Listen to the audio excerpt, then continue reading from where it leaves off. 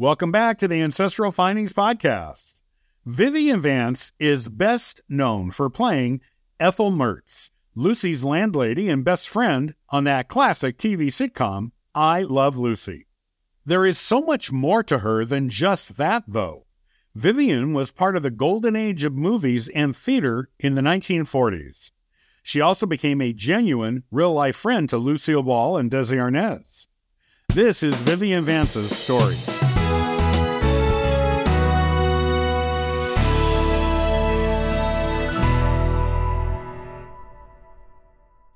Vivian Vance is best known for playing Lucy's neighbor, landlady, and best friend, Ethel Mertz, on the I Love Lucy TV show.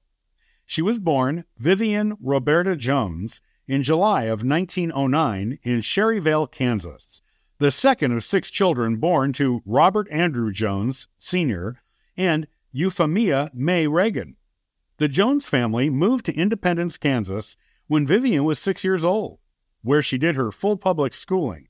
Eventually, her love of performing led her to take dramatics classes at Independence High School. Young Vivian loved performing and was good at it, but her mom's strict Christian beliefs put her at odds with her daughter. Euphemia did not approve of Vivian's activities. Instead of conforming to her mom's wishes, Vivian rebelled. She would sneak out of her bedroom window and stay out after curfew to be with her friends and to do what she loved. Once she graduated, Vivian changed her surname to Vance, moved to Albuquerque, New Mexico, looked for acting work, and performed in her first professional show at the Albuquerque Little Theater in 1930. Vivian performed many shows at this theater after the first one, and her work there helped her to pay her way to New York City, where she studied acting under Eva Le Gallienne. Vivian obtained work in movies and in the theater on a regular basis in the 1930s. While her movie career never really took off the way she wanted it to, she was almost never at a loss for paying acting work. Vivian was what she aspired to be as a child, a full-time, working actress. When Desi Arnaz and Lucille Ball, a married Hollywood power couple of the day, were casting for their new TV show, I Love Lucy, in 1951, their director, Mark Daniels, suggested Vivian Vance to them for the part of Ethel Mertz. Daniels had worked with Vivian in a theater production and liked her. Lucy wanted Bea Benaderet, or Barbara Pepper, in the role, as they were both close friends of hers. CBS, the network that the show belonged to, nixed Barbara for the role due to a drinking problem. Bea was already appearing regularly on another TV show. Vivian eventually won the role. She was 42 years old at the time. The show debuted on October 15, 1951. William Frawley was cast to play her character's husband, Fred Mertz. Frawley was 22 years older than Vivian, but the two of them had exceptional chemistry together, and their comedic timing matched up perfectly with each other. Quite surprisingly for fans of the show, Vivian and Frawley did not get along. No one knows exactly how or when the feud began between the two of them. Some people say it was when Frawley overheard Vivian saying Frawley was too old to be playing her husband and should be playing her dad instead. Vivian was known to call Frawley, to others, that stubborn-headed little Irishman. Other people have said that Vivian and Frawley disliked each other upon their first meeting, with Vivian, in particular, taking exception to the cantankerous attitude of Frawley. Vivian was honored for her work in 1953 when she became the first person to win an Emmy Award in the new category of Best Supporting Actress. She was nominated for the award 3 more times during the original run of I Love Lucy. After the show ended in 1957, Desi and Lucy did a revamp of it into several hour-long specials called The Lucille Ball Desi Arnaz Show, later renamed The Lucy Desi Comedy Hour, where Vivian and Frawley continued in their roles as the Mertzes. Desi did offer the two actors their own Fred and Ethel spin-off show, but Vivian declined, as she did not want to work one-on-one with Frawley. Frawley had been keenly interested in doing the spin-off, so Vivian's refusal only heightened the acrimony between them. Vivian worked with Lucille Ball again when Lucy created a new TV show for herself, The Lucy Show. In this show, Lucy played a widow named Lucy Carmichael, who was a widow with 2 kids living in upstate New York.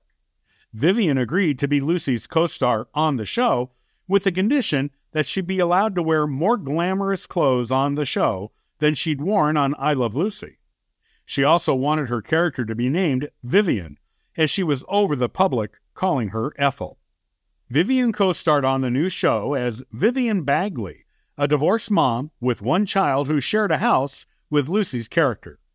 Vivian's new character was the first divorcee character to ever appear on a weekly TV show in the United States. Vivian appeared on this show from 1962 to 1965, but was no longer getting much joy out of it. She disliked her weekly commute between her home on the East Coast of the USA to Los Angeles. She missed 7 episodes out of the 26 in the show's 3rd season. After this 3rd season, she asked for more creative control of the show, the opportunity to direct and produce, and better pay to make the commute worth it to her. The network did not communicate Vivian's desires properly to Lucy. Vivian's requests were ultimately refused, and she left the show, which injured her real-life friendship with Lucy. Lucy learned of the true nature of Vivian's requests later and regretted not giving her what she wanted. In fact, without Vivian, Lucy considered ending the show, not really wanting to do it without her. Eventually, though, the 2 women made up with each other, reconciled their friendship, and Vivian made 3 more guest appearances on The Lucy Show during its remaining seasons. After this, Vivian appeared once in a while on reunion shows with Lucy. She even made several guest appearances on Lucy's 3rd sitcom, Here's Lucy, which aired from 1968 to 1974. She got an endorsement deal with Maxwell House Coffee in the early 1970s, which allowed her to appear on numerous commercials for the product over the next several years.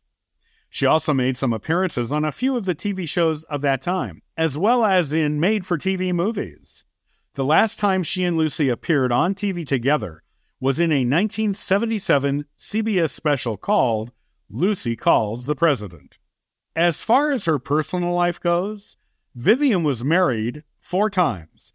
The first 3 marriages ended in divorce. In fact, her 3rd husband, actor Philip Ober, to whom she was married for 18 years, is rumored to have abused her because he was jealous of her successful acting career, a success which he apparently did not enjoy in his own acting pursuits. Vivian never had any children with any of her husbands. In 1961, Vivian married her 4th husband, John Dodds, who was a literary agent, editor, and publisher.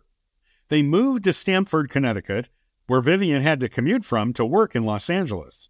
After Vivian was diagnosed with breast cancer in 1973, about the same time she got the Maxwell House Coffee deal, the couple moved back to California in 1974, where they lived for the rest of Vivian's life.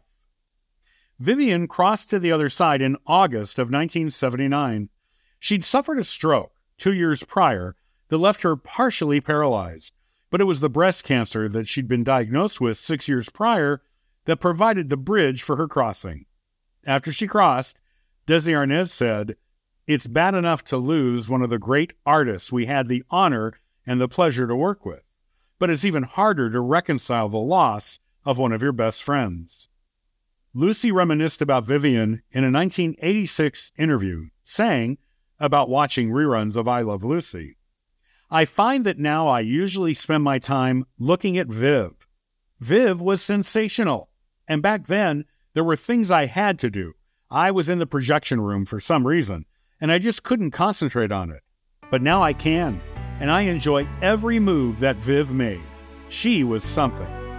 Vivian was posthumously awarded a star on the Hollywood Walk of Fame in February of 1991 to honor her ample achievements in television.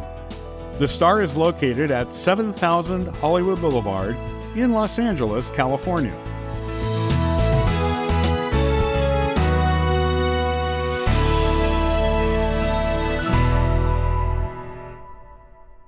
Hey, many thanks for listening and following the Ancestral Findings podcast.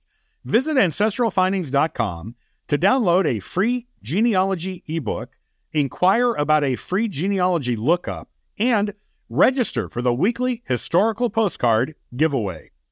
And thank you to everyone who contributes via Patreon. It helps keep this car on the road, this plane in the air, and this ship on course. I hope you have a wonderful day and happy searching.